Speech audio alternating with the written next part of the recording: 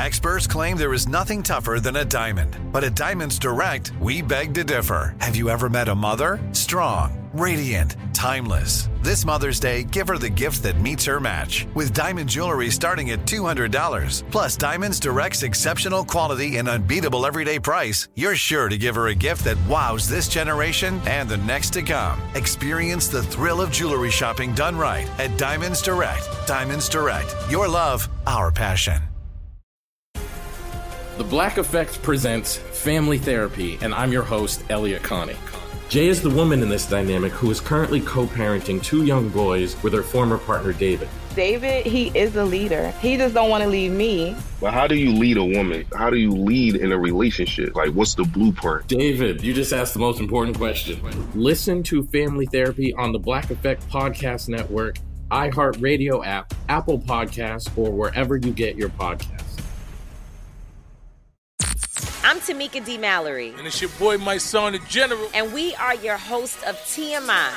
And catch us every Wednesday on the Black Effect Network, breaking down social and civil rights issues, pop culture, and politics in hopes of pushing our culture forward to make the world a better place for generations to come. Listen to TMI on the Black Effect Podcast Network, iHeartRadio app, Apple Podcasts, or wherever you get your podcasts. That's right.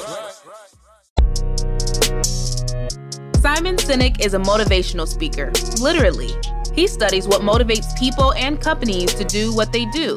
And he talks about his work in some of the most watched TED Talks ever. On this episode of the Carlos Watson Show podcast, he describes what motivated him to start asking the question, why? Simon, welcome to the show. Thanks for having me, Carlos. Good to see you. Good to see you. So where are you? Where are you sheltering in place? I'm in Southern California. Very nice. Okay. And you're not normally in Southern California, are you? For some reason, I have you down in my mind as New York. I don't know why. I don't have a logic to that. Yeah, no, I'm a New Yorker, but I came out here. I have family here. And how has it been? I know it feels like COVID and LA have at times looked like they were in a better place than other people, and maybe not. How's it been for you and the family? You know, we were early adopters to some of the requirements to beat COVID, and then we opened up and seemed to have forgotten everything we learned, and now we've done it to ourselves, and we're now having a surge. So there we are. Simon, how do you introduce yourself when you're meeting someone new? I mean, if someone is trying to understand the work you do, like, how would you describe the work you do? What would you say? I say I teach leaders and organizations how to inspire people, and that I wake up every single morning with a very clear sense of a vision of a world that does not yet exist, a world in which the vast majority of people wake up every single morning inspired, feel safe wherever they are, and end the day fulfilled by the work that they do. And I believe that the best opportunity we have to build that world is leaders. So I'm betting on leaders to help build that world. So I've devoted my professional life to help find, support, and build the leaders that are going to help build that world. Well, let me start with why then. Why? Well, it's because I'd rather live in a world that's different to the one we have now. I, like everyone else, is subjected to the whims of leaders. I've worked in companies where I didn't feel like I mattered. And you see it in people. Friends who come home from work and it's just a job. And for some reason, we've treated this idea of loving your job like it's some sort of lottery. Like you go out with your friends and one person says, I love my job, and the rest of us go, you're so lucky, like they won something.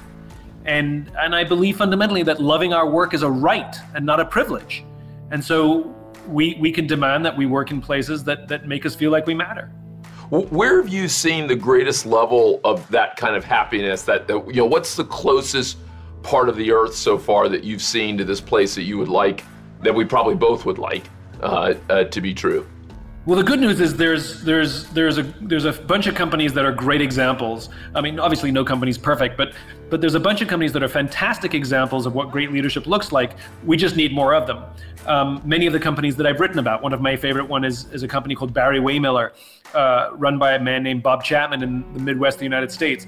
They make machinery, big capital expenditure machines. So when Kimberly Clark, for example, needs a machine to make toilet paper, this is the company that makes that machine, for example. But if you ask Bob, what does your company do? He says, we build great people to do great things. And we measure success by how we touch the lives of people. I mean, I just love that.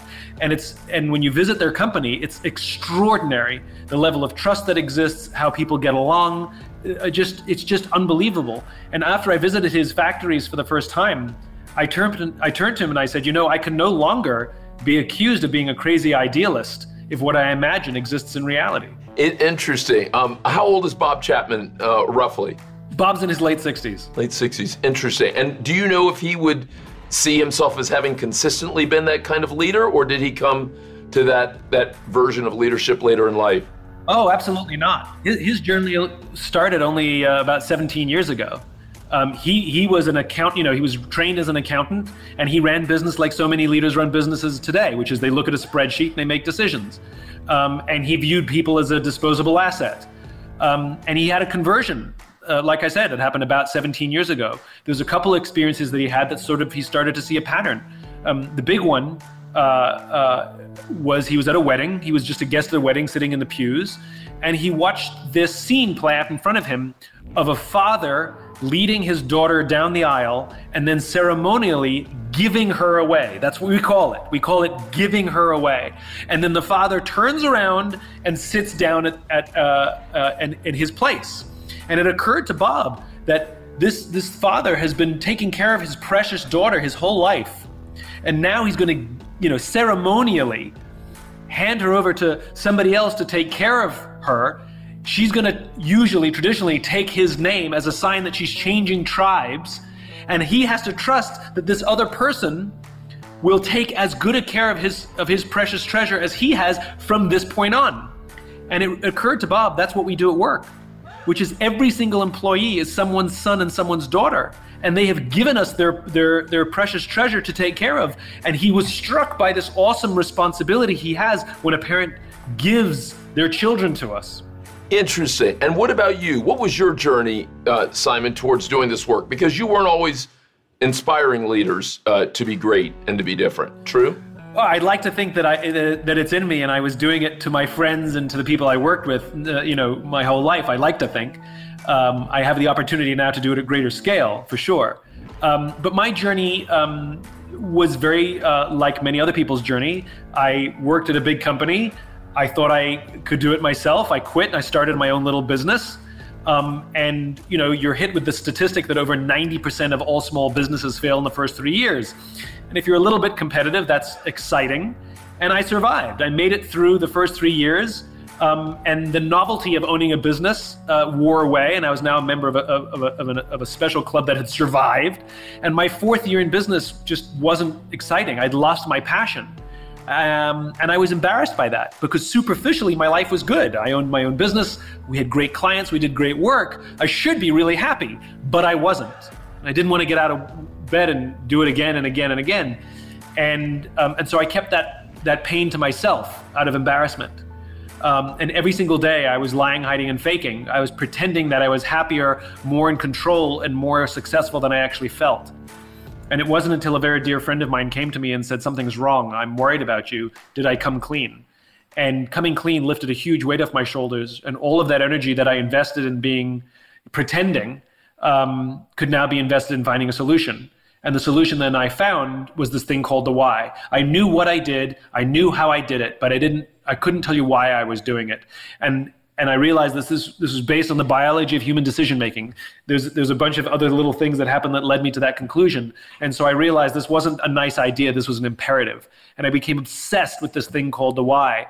And it was so powerful, I shared it with my friends. And my friends asked me to share it with their friends. And that's how this all began. I would stand in someone's living room in New York City and give a talk to a bunch of people sitting on the floor of a friend's living room. And people just kept inviting me, and I just kept saying, yes, this is how the whole journey began, totally organic.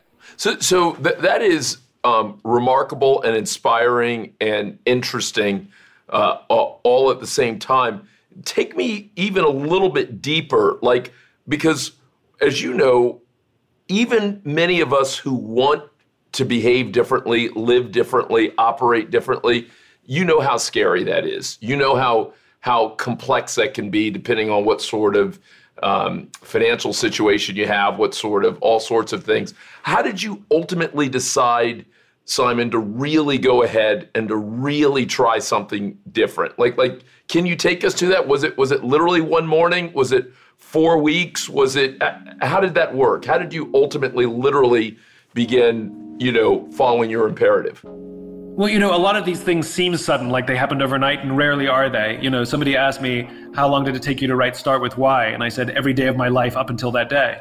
The thing that's most important to remember is that I didn't do it alone. I did not have the courage to make the changes I needed to make until a friend of mine said, I'm worried about you and I'm here for you. And that's really important to remember. We're social animals, and none of us is strong enough, none of us is smart enough to do this thing called life or career alone. We're just not that good. And so what's absolutely imperative is that we have somebody who loves us and that we love, and we're just as supportive of them to help us on the journey. And it's those days where we don't feel we can, that we have somebody in our corner who says, I believe in you, or I've got your back, or no matter what happens, I will still love you and I'll still be by your side. That's what gives us the confidence. And that's what gave me the confidence. It wasn't me. It was the absolute gratitude I have to somebody who was willing to go on a very difficult journey with me. Simon, I know a fair amount of your story, but just for people who may be getting a chance to really enjoy it for the first time, would you take whatever you want, a minute or two, and kind of give people that journey? So from a guy standing in people's living rooms to one of TED Talk's most watched folks, a best-selling author, a consulary to all sorts of organizations and people. Can you give us kind of what happened in the succeeding 15 years? Well, I never expected I'd be doing anything that I'm doing now. And at no point in this journey have I expected anything. So the whole idea of having a plan, it didn't work because I certainly didn't have one. And there's an old adage which is no plan ever survives contact with reality anyway. So I didn't have a plan. What I had was a vision. I had a cause. I knew that I wanted the world to be different. And back then I couldn't quite articulate it as I can now, but I had a sense of what it was. And I was so driven by that, that any of the finite objectives they were stepping stones. I never wanted to be an author. I was never one of those people who thought I had a book in me. I didn't. And here I am 5 books later, but I knew I had a story to tell, and somebody else said, you should write it down. I never wanted to be a public speaker. I'm happiest behind the scenes. I'm an in the shadows guy. But I was compelled by this idea, and when people said, will you talk about it to us, I just simply said yes. And the most powerful thing, I think, was not the choices that I made. It's that when I talked about what I believed versus what I do, then people who believe what I believe said, there's someone I want you to meet. And that's how it happened. Because most of us go around and talk about what we do. I'm a consultant, I'm a lawyer, I'm a personality, I'm a this, I'm a that. And so most people, if you're lucky, maybe 10% of our conversations or less, somebody happens to need that at that one time. And the odds are very low that they're gonna say, I need you to meet all my friends. But when you talk about what you believe, what ends up happening is you attract people who believe what you believe. And that's what happened to me, which is I had no idea what direction I was gonna go in. It was somebody who believed what I believed who said, I wanna introduce you to a publisher. It's somebody who believed what I believed who said, I'm going to introduce you to this organization where you can go speak to entrepreneurs.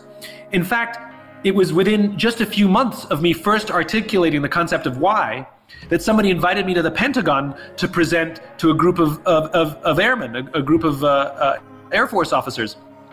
And because I talk about what I believe obsessively, they invited me back. Within 5 or 6 months of first articulating the concept of why, I was talking to the Chief of Staff and Secretary of the Air Force. So things moved in a surreal direction, not because of what I could do, but it's because of other people saying, you can speak about things that I think need to be heard, and I believe that, you can say it. It's one of the most common compliments I get, which is, you put into words something I've been trying to say for years. So people used me as a foil to communicate what they were trying to do. It was never about me. That's the important thing. That's the biggest lesson. I'm simply a messenger. It was never about me. It's the people who embraced the work or embraced the idea or shared the vision that wanted to use me to help communicate the same vision or ideal to other people. And so they made introductions for me. Simon, what has surprised you the most? Because I've heard you say before that you're not necessarily an expert on leadership, but that you're a perpetual student. And you might have studied leadership more than other people, but that I love that. That's a little bit, I've heard Oprah describe herself as a worker, that she says, people may see me as a boss, as a builder, as this, but she still sees herself every day, day in and day out as a worker. And so I think there's something special to that. And there was something special when I heard you describe yourself as someone who's still studying and still part of that. As a student, what has surprised you the most over the last couple of years? Maybe even where you were wrong about something, that you went into 2016, 2017, 2018 believing one thing, and here in 2020 you now believe differently. What's on that list? So I think one of the biggest mistakes that I've made in my thinking, which I still struggle to reconcile, but it is what it is. For years I thought that vision was it. And that if you have a clear sense of vision, then you can advance something bigger than yourself.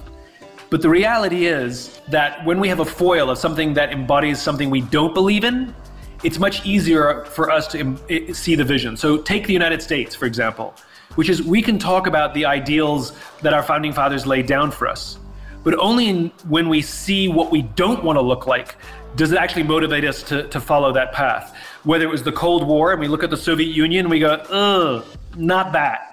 That helped America stay true to its ideals on a global scale because of the Soviet Union. And I think if you look at the way the world exists now, that we look at our own history and we look at some of the uncomfortable realities of our society, that we are more likely to follow the vision that was laid down for us when we are faced, with a mirror. Here we are, eye to eye, with something that makes us uncomfortable that we don't want to be. And so I used to think vision was all you need, but I've started to realize that having the opposite is incredibly valuable. Did you ever meet a guy named Bill Campbell? He's since passed away, but he was a kind of coach and consigliere to lots of the great CEOs of the last 20 years. So from Steve Jobs to Bezos, from Larry Page and Sergey Brin to others. Did you ever happen to meet Bill Campbell, former football coach turned salesman turned CEO of Intuit? Sadly not. He was very interesting. One of the things, Simon, I met him really only once or twice, but one of the things he said to me is that, like you, he used to believe deeply in vision. And in fact, in the 70s and 80s, his experience was that visionaries were the key and people with big visions. But that what had changed most notably to him about the leaders who really were building big, interesting enterprises is that not only were they top flight visionaries, but they were top flight executors. That they realized that the best vision, if not executed well, would go nowhere. And so that they had become much more hands-on in a way that he hadn't seen early in his career. I know that's not exactly the point you were making. In fact, it's not the point you're making, but how do you think about that? And then he used Steve Jobs and he used Bezos as a couple of examples to me of people who not only had the big vision, but were very hands-on on the execution. It's not either or, it's both. I mean, vision without execution is hallucination. So, but execution without vision is like a hamster wheel, and you see both. You meet visionary people who achieve nothing, and they're just angry, frustrated people. At the same time, you meet brilliant executors who spend their whole life executing and climbing a corporate ladder and getting every promotion and hitting every goal. And then, later in their life, when they're super senior and have more money than they ever dreamed of making, they're actually kind of depressed. And they look back at their life and say, but what was it all for? It's not just for the next bonus. That's exciting for a few years, but it's not fulfilling. So I think we have to be careful about saying it's this or that. It's this and that. And this is why partnerships matter, because some people are more visionary minded. Some people are more operationally minded. And it's not about forcing operations people to be visionary, and it's not about forcing visionaries to be operations. It's about working together. That's what partnerships are. And I've never seen a great organization that existed with one person. There's always a partnership of a visionary and an executor, of a visionary and an operator, who work in concert to advance something greater. The visionary needs the operator to get things done, and the operator needs the visionary to give their life and their work meaning. Which I love teams as well, and I'm always fascinated by how some of these teams come together and how they find a rhythm that may not even have been immediately obvious. What are some of the interesting collaborations or partnerships you've come across in your study of leadership? In my own career, I'm surprised at the depth of relationships I have with the military. My grandfather served in World War II, but so did everybody's grandfather. But nobody in my family served, and none of my friends went on to serve after high school or college. And so I stumbled into those relationships, and I have found incredible love and kinship with those who volunteer to wear a uniform. And I've learned more about what it means to be a human being from folks in the military than I have from anybody in business. I've hugged more people in uniform than I've ever hugged in a suit. I've cried with more people in uniform than I've ever cried with in a suit. And just the lessons I've learned and the depth of humanity and the quality of friendships, that I would never have predicted that. And I've attempted in my work, in the stories that I tell, in the books that I've written, I attempt to tell their stories so that other people can understand who they are. I think they're misunderstood and misrepresented very often. Interesting. And why do you think it is that folks in the military have so deeply appreciated your work? I think because my work is fundamentally human. It's not about a culture. It's not about an industry. It's about us. And it's about how we function and how we interrelate. And for them, their work is existential. We make decisions and maybe we lose some money for a large corporation. They make decisions and it could cost people their lives. And when they're ordered to rush towards the sound of a gun, and when they're ordered to rush towards danger, they do so with two things. One, with the confidence that their leaders would never order them to do something that would put them at unnecessary risk, that it's worth it. And the other reason was deep, deep trust that the person to the left of them and the person to the right of them has their back, just as they have the back of the person to the left and the person to the right. And when it's existential, it exaggerates all of those human lessons. It's not unique to the military. It's just easier to see in the military.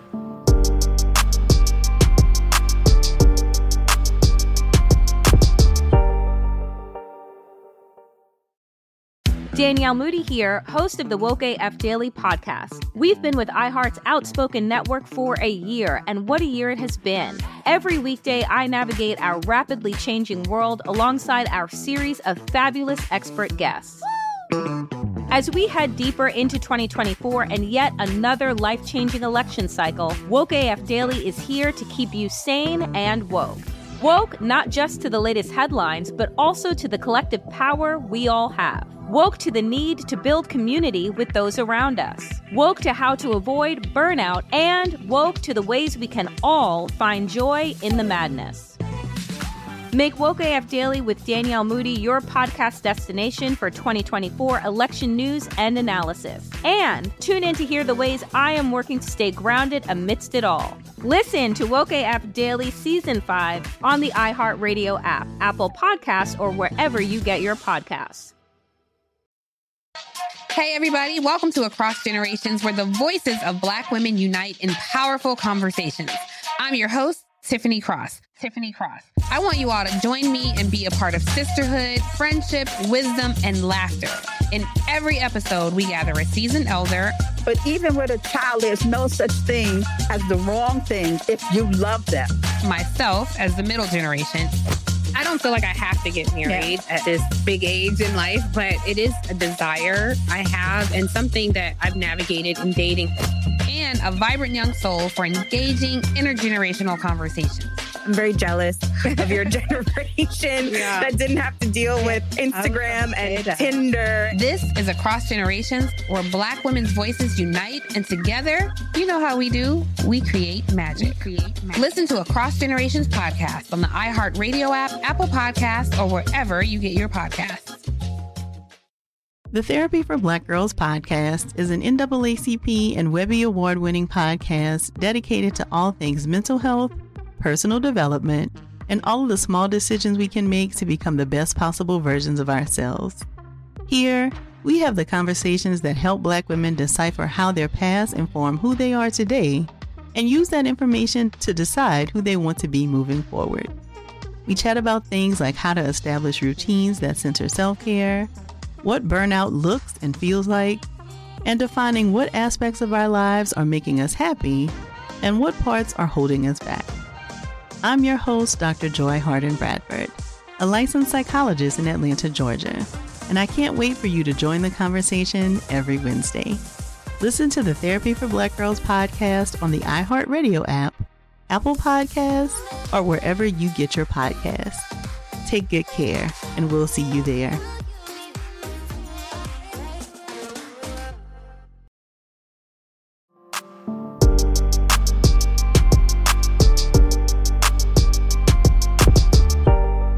Simon, I so appreciate, I've obviously been watching a lot of your talks and have obviously read a number of your pieces and have absorbed it. What would you say to the critique that someone said is what Simon has described is super valuable, but it's especially valuable for white men and white worlds at large corporations, that in many ways, for a lot of other people, it misses the basic point, right? Which is that you do need a plan, that you need something more than inspiration. You need fairness, right? That what Simon's describing is great, but applies to a part of the story and maybe not a bigger swath of the story. How do you hear that critique? Is that legitimate? How do you hear that? If that's how my work is being understood, then I probably have to check the way in which I'm communicating it.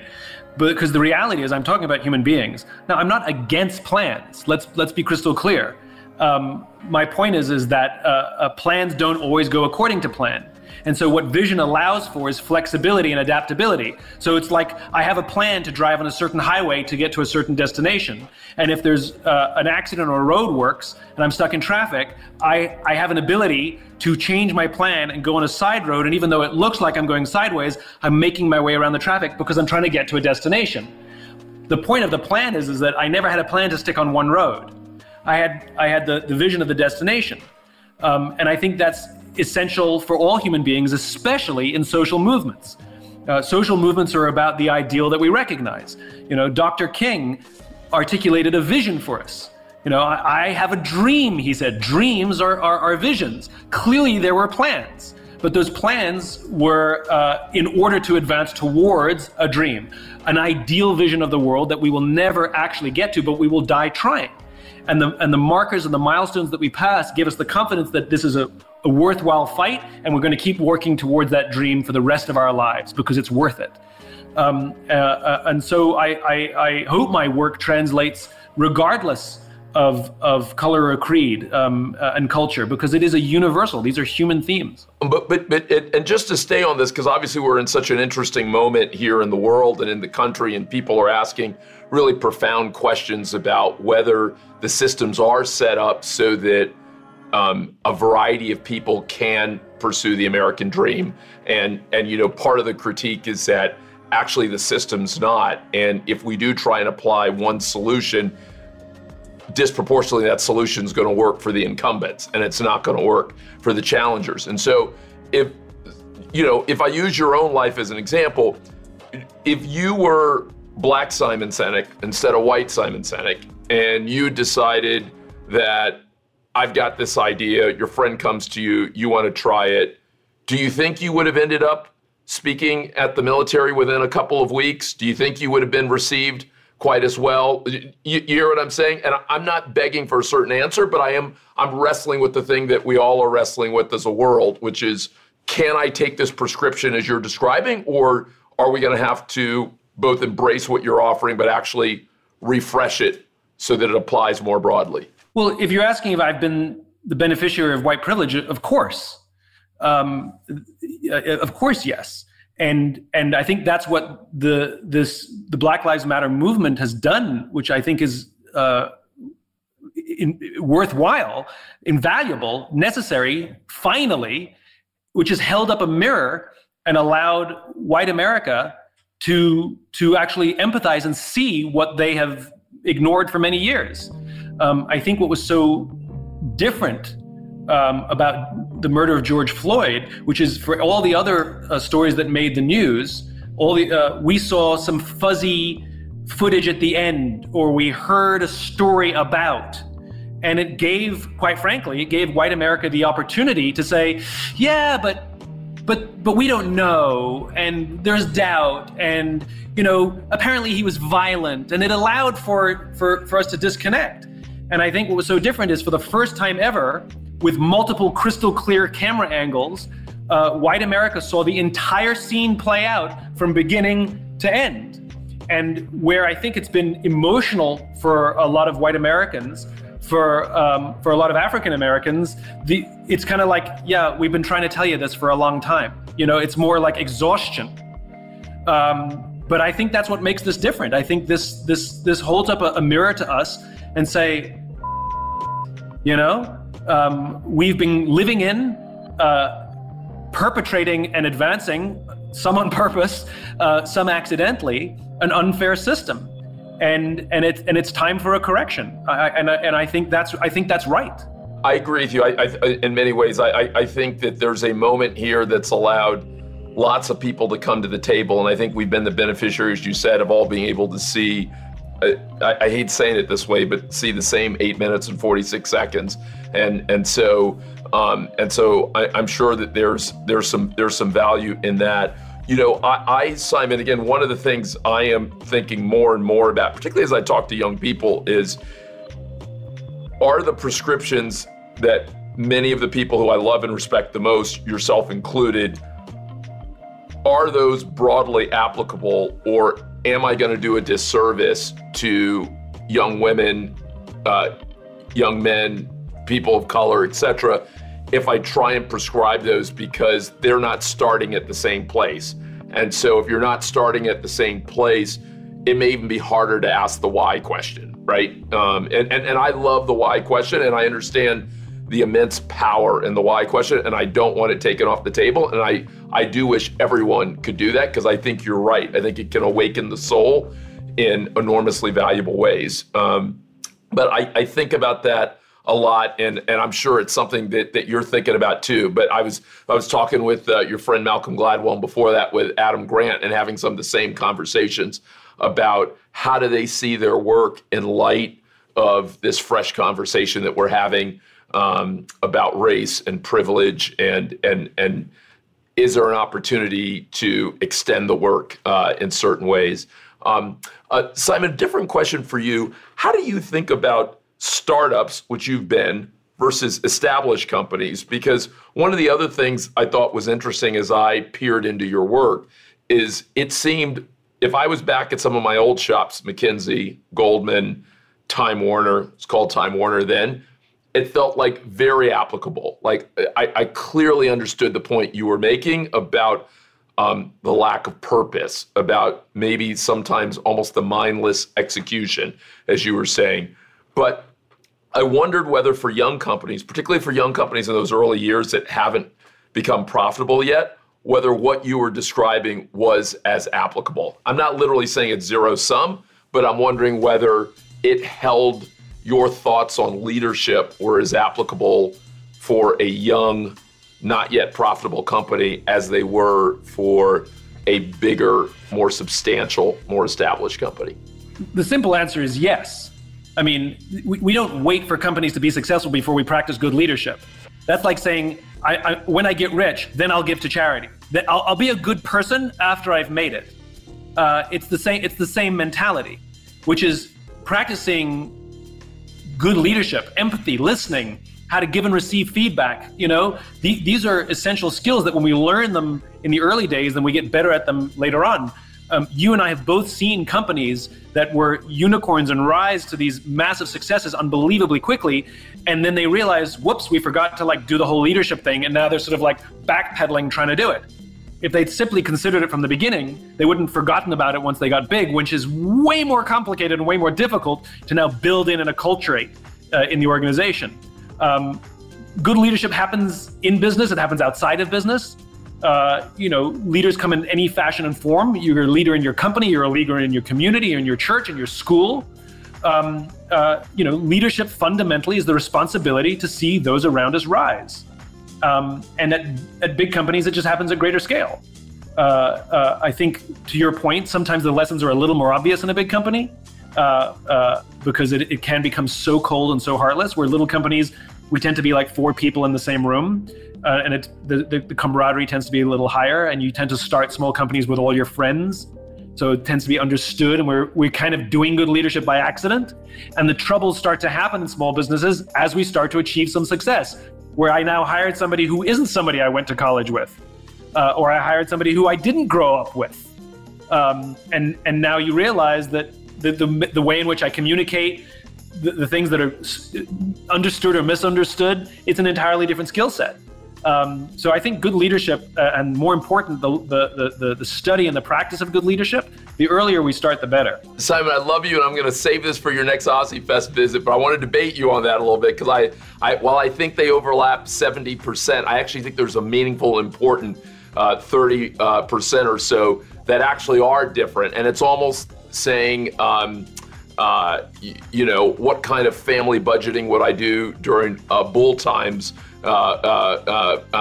versus other times, and that I might do some different things when I think about the kinds of what good leadership should mean at a large, profitable, existing company versus you're separating finite needs and infinite mindset. You're bifurcating like short-term stress over sort of idealism and visionary stuff, and I'm not. To me, they go together, and so of course, sometimes we have to be short-term, and of course, sometimes we have to tighten belt strings, and of course, sometimes the way we budget in hard times versus the way we budget in bull times are completely different, of course. And so I'm struggling with some of the questions because you're asking me as if they're two separate things, but I'm thinking of them as pieces of a puzzle. For me, the short-term stuff is in the context of the broader and the bigger, but by no means separated. So I agree with everything you're saying. Actually, this is a much longer debate, and I'm going to wait until you're with me at Aussie Fest again, because I loved you there, and I got to get you back there. Sounds good.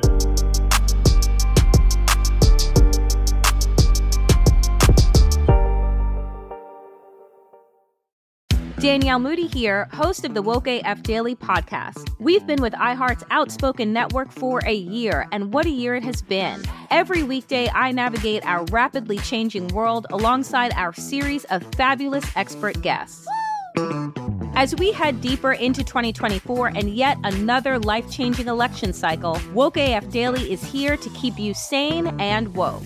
Woke not just to the latest headlines, but also to the collective power we all have. Woke to the need to build community with those around us. Woke to how to avoid burnout, and woke to the ways we can all find joy in the madness.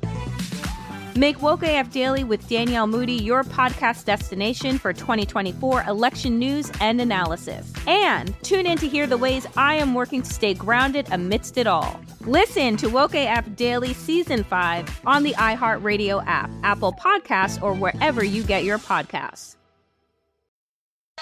Hey, everybody. Welcome to Across Generations, where the voices of Black women unite in powerful conversations. I'm your host, Tiffany Cross. I want you all to join me and be a part of sisterhood, friendship, wisdom, and laughter.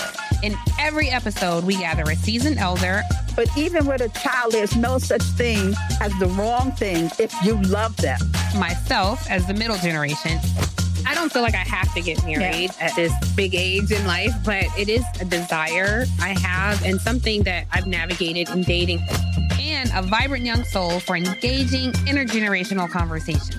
I'm very jealous of your generation that didn't have to deal with Instagram and Tinder. This is Across Generations, where Black women's voices unite, and together, you know how we do, we create magic. Listen to Across Generations podcast on the iHeartRadio app, Apple Podcasts, or wherever you get your podcasts. Hey, my name's Jay Shetty, and I'm the host of On Purpose. I just had a great conversation with Michael B. Jordan, and you can listen to it right now. Michael is known for his performances in both film and television. His breakout role was in Fruitvale Station, playing Oscar Grant, which earned him widespread praise and numerous award nominations. His portrayal of Killmonger in Marvel's Black Panther, one of my favorites, further solidified his status as one of Hollywood's leading actors, earning him widespread acclaim for his complex and compelling performance.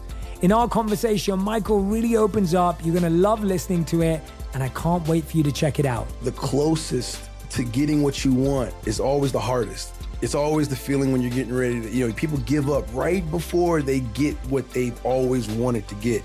People quit. Listen to On Purpose with Jay Shetty on the iHeartRadio app, Apple Podcast, or wherever you get your podcasts.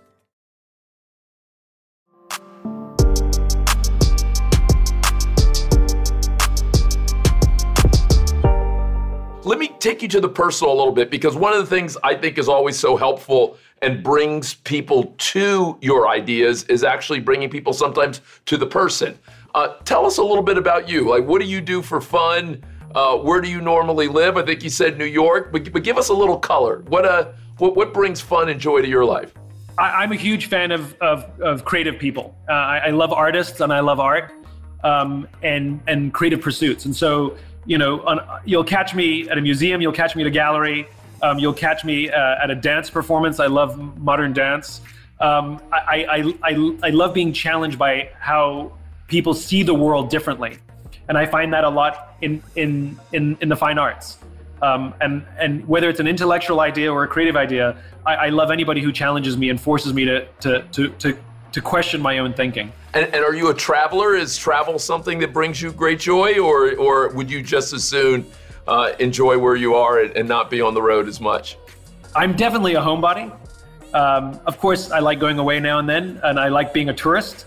I travel a lot for work, and I'm grateful for the places that I've had the opportunity to go and see. But I'm a homebody. I like staying home for sure. I see you as this. Should I call you a permanent bachelor? Is that how I should see you? I'm not always a bachelor. Am I going to see you one day walk the aisle? Am I going to see you? I've heard you talk wonderfully about parenting, and I think I've heard you call parenting, what'd you call it, the most selfless role anyone could take. Is that right? Well, it certainly is. I mean, to put your entire life aside for another human being is best exemplified in the choice to have a child, in parenting. Would you see yourself big family, small family? What would the dream be? We'll see. You have to meet somebody who I want to have a family with first. Okay. Give it time. I have not yet had kids either, so I'm always curious about people who haven't started the journey either. When I heard you talk about the intentionality of parenting and what that meant, it really made me stop and think. And so I appreciated you saying that. Simon, what is hard for you now? I mean, given all that you've learned, all the wonderful successes that you've had, is there anything that still feels hard, or do you feel like you're in such a beautiful lane that you're in the flow, which is something I've heard athletes say, I've heard artists say. Where are you right now? I think of my work like an iceberg. Early on in the early days, there was barely anything, if anything, showing above the water. But if you ask me what I imagined, I could tell you the world that I imagined of this thing underneath the ocean, which existed only in my imagination. And when I tried to figure out a way to expose some of it, there was a little bit of success. And now other people could see what I was imagining a little bit. And they could say, oh, I can see what you're trying to do. And that helped people, it helped make tangible what existed in my imagination. And when people would congratulate me on anything, it's amazing what you've achieved, I would always say, tip of the iceberg. And so I'm at a place in my life now where more of the iceberg is showing. But if you say, Simon, you've achieved all these things, like it actually feels weird to me because I'm still focused on what's beneath the ocean and I still feel it's the tip of the iceberg. Remember, I'm trying to completely change the way in which we approach business today, where human beings come at the front of that. Where we prioritize seeing those around us rise and taking care of people, and learning good leadership. And when I look at all the work that's still to do, it's overwhelming. I'm part of the movement that's attempting to undo 40 years of finite backwards leadership, that was advanced by people like Jack Welch and those who admire him. And so it's a big thing. So as grateful as I am for the compliment, I still feel myself just at the tip of the iceberg. And you make me curious about countries. Are there countries, I know you've talked about companies, but are there countries or regions of the world that you think are further along in this leadership journey that you want to see? Countries they ebb and flow like companies ebb and flow, for sure. I think one of the things that I've found impressive is the countries how they've dealt with COVID. And there was a great article in, I think it was Forbes magazine, that talked about some of the best leaders that have dealt with Forbes were all female, Taiwan, Germany, New Zealand. And, they embody the qualities of great leaders, the patience and maternal instinct and putting a human being first. And as a result, they've had more success than some of the men in the world at trying to beat COVID. So I admire those leaders for sure. It's interesting as you say that, and as I hear you talk about the finite backwards leadership, one of the phrases that we now use more is kind of toxic masculinity. Are those equivalent? Are those one and the same in your mind? They're probably, I think toxic masculinity probably embraces a finite mindset more than not, which is about short-term achievement. It's about measuring my success based on how much money I've made in the short term. I would imagine that if I had to guess, that the toxic masculinity definitely approves of the finite game. Simon, what do these folks, these kind of supporters and adherents of that mindset, like when you talk to them, what do they say? Do they say you're right, you're wrong? What does the conversation sound like? With those finite leaders, you mean? Yeah. With the finite minded? I mean, they usually think I'm an idiot. They think I'm naive. They think I don't understand business. And my argument is I'm a diehard capitalist, just not the form of capitalism that they're following.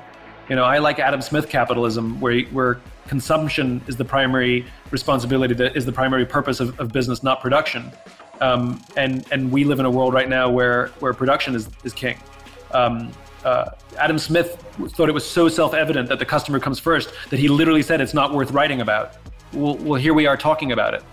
And so I think we've confused the form of capitalism we have now with all capitalism. And so when I talk about the greater good, those who adhere to and embrace broken capitalism usually think I'm an idiot. Well, I have a feeling you're good-humored about it, which I appreciate. Last two questions. One of the things we've been talking a lot about on the show is dreaming fearlessly and how people can not only dream fearlessly, but ultimately realize those dreams. What are a couple of lessons that you would offer to a younger Simon or just anybody who does begin to discover the why, does want to go on a different kind of journey, but may not be sure how to? Any advice on dreaming fearlessly? I think there are two thoughts that come to mind. One is, and it's the mistake I made as a young person, which is you don't have to have all the answers, and if you don't know them, you don't have to pretend that you do. The ability to say I don't know or I need help is one of the most powerful lessons I learned. Turns out I was surrounded by people who wanted to help me. They just didn't think I needed it because I was always pretending that I had all the answers. So I think that's a big one. And the other one is, and we talked about it before, which is none of us is smart enough or strong enough to do this by ourselves. We're social animals and we need each other. And anybody who thinks I'm going to follow my dream, well, your dream might be somebody else's dream too. And to share that dream with someone, and even more powerful than trying to advance your own dream is trying to help somebody else advance theirs. There's an entire section in the bookshop called self-help, and there's no section in the bookshop called help others. And I think the willingness not to try and see the world as there to help us advance our dreams, but rather to see ourselves as servants to help our friends and those we love advance their dreams is a more powerful and better way to live. You know who I bet you enjoys your work, if you haven't already met him, is John Donahoe. Do you know John Donahoe at Nike? I haven't met him yet, no. I should make the introduction. I think you guys would like each other. He talks a lot about servant leadership and a lot about, rather than a pyramid, a reverse pyramid, and that leaders should be on the bottom, which is kind of very similar to your book, Leaders Eat Last. And the notion that those who are in leadership should be holding up and should be serving those who are closest to customers and who are serving customers day to day. So that might be a might be a good intro. Simon, I want to close with a little bit of rapid fire question round. Are you good with giving me some immediate thoughts? Let's do it. Great. Your favorite book that you have not written? Man's Search for Meaning by Viktor Frankl. Interesting. Most beautiful place in the world you've ever visited? Unfair question. Highlands of Scotland are damn beautiful, but so is Florence. I think it's unfair to compare and contrast. I mean, it's kind of like people. Like I can find beauty in the places that I'm in. I don't even know how to begin to answer it. Fair enough. You already gave me a couple good ones. Your favorite comedian? Who do you enjoy? Who makes you laugh? I think Dave Chappelle is perhaps the most genius comedian in the world today. Most interesting political leader you've ever come across? Interesting. The most interesting political leader. Correct. I mean, I think Donald Trump is very, very interesting. I find him very, very interesting. Say more, because? I think he embodies a lot of what America is moved towards. I don't think he's an anomaly. I think it's been a steady drumbeat in that direction. And I think, taking politics out of it and taking the president out of it, I think in general about politics, I think we get the politicians we deserve. I think our politicians are a reflection of our society. And we can complain about Congress being divided and that all they do is fight and bicker and they don't listen to each other. And why don't they cooperate? Well, that's us. I think our politicians are a mirror of who our society has become. And if we're dissatisfied with our politicians, I think the hard work begins at home. Do you think the president will win re-election? I have no clue. The reason I ask is because if you say that it represents a more fundamental shift, it makes me curious, not only will he win re-election, but are you arguing that he's the beginning of a different wave as opposed to an anomaly? I think, presidential elections are not like congressional elections. They're different. It's a different system. It's a different form. And so I think it's not necessarily an apples to apples comparison. I don't do predictions on elections. Fair enough. Last couple ones. What's the most interesting thing you've learned with your new podcast? My favorite episode so far was one with David Harris, and we talked about how to have difficult conversations.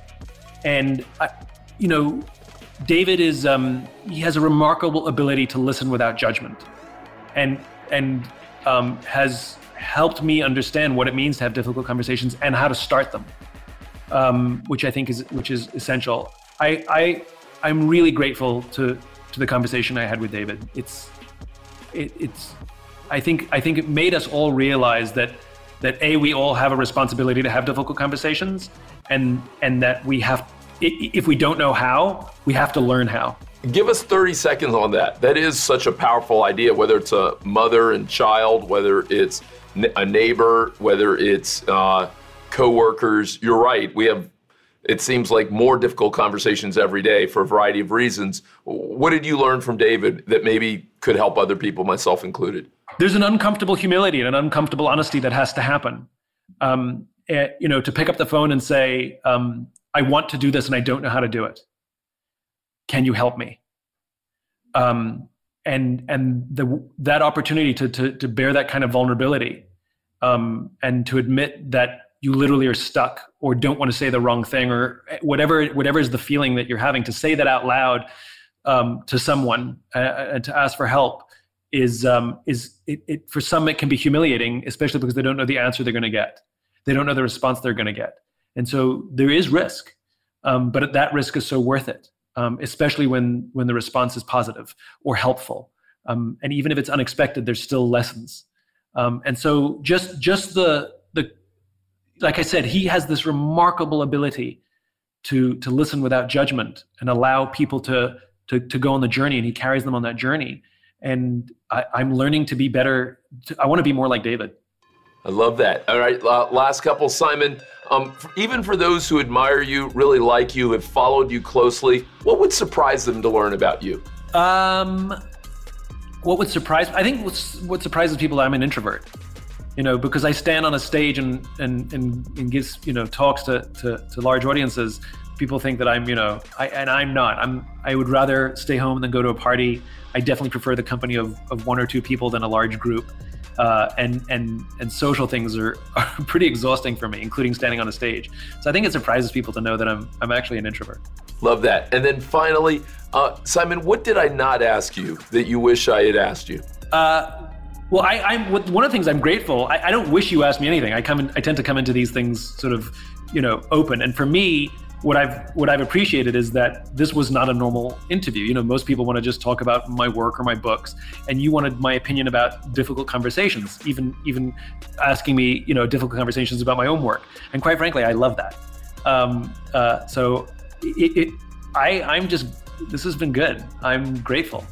I love the push, Well, Simon Sinek, come on back, and I'm grateful for you. I appreciate your good spirit and your good energy, and for you to give us some of your Friday. I really appreciate it. And you couldn't see it, but here I saw a number of heads on the team bobbing as you were saying certain things, and as you were talking about that world that you hope you'll be a part of creating. So I'm sure you get to see that affirmation a lot when you give talks, but there was more of it here. So thank you for doing that for us. Thanks for sharing that. I appreciate it, and thanks for today. I've enjoyed it. I hope I get to see you soon in person, and we can do this on a proper stage one. I do too. I want this world to get healthy in multiple ways, including the ability to be with people. So Simon, thanks, and I look forward to seeing you soon. See you soon.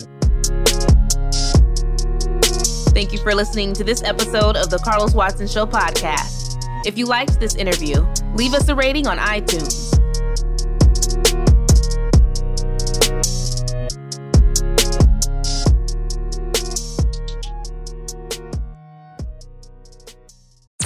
I'm Tamika D. Mallory. And it's your boy, my son, the General. And we are your hosts of TMI. And catch us every Wednesday on the Black Effect Network, breaking down social and civil rights issues, pop culture, and politics, in hopes of pushing our culture forward to make the world a better place for generations to come. Listen to TMI on the Black Effect Podcast Network, iHeartRadio app, Apple Podcasts, or wherever you get your podcasts. That's right. I'm Diosa. And I'm Mala. We are the creators of Locatora Radio, a radiophonic novela, which is a fancy way of saying a podcast. Welcome to Locatora Radio, Season 9. Love at first listen. We're older, we're wiser, and we're podcasting through a new decade of our lives. This season, we're falling in love with podcasting all over again. And getting to the heart of our stories. We're going places we've never gone before, and we're bringing you along with us. With new segments, correspondence, and a brand new sound. Season 9 is kicking off with an intimate interview with Grammy Award-winning singer-songwriter Natalia Lafourcade. What's giving you hope right now? Well, when I see what music does to people, it gives me a lot of hope. If you liked Locatora before, you're going to love Season 9. Subscribe to our show and you'll see why Locatora is your prima's favorite podcast. Listen to Locatora Radio as part of the My Cultura Podcast Network, available on the iHeartRadio app, Apple Podcasts, or wherever you get your podcasts. The Black Effect presents Family Therapy, and I'm your host, Elliot Connie. Jay is the woman in this dynamic who is currently co-parenting 2 young boys with her former partner, David. David, he is a leader. He just don't want to leave me. But how do you lead a woman? How do you lead in a relationship? Like, what's the blueprint? David, you just asked the most important question. Listen to Family Therapy on the Black Effect Podcast Network, iHeartRadio app, Apple Podcasts, or wherever you get your podcasts.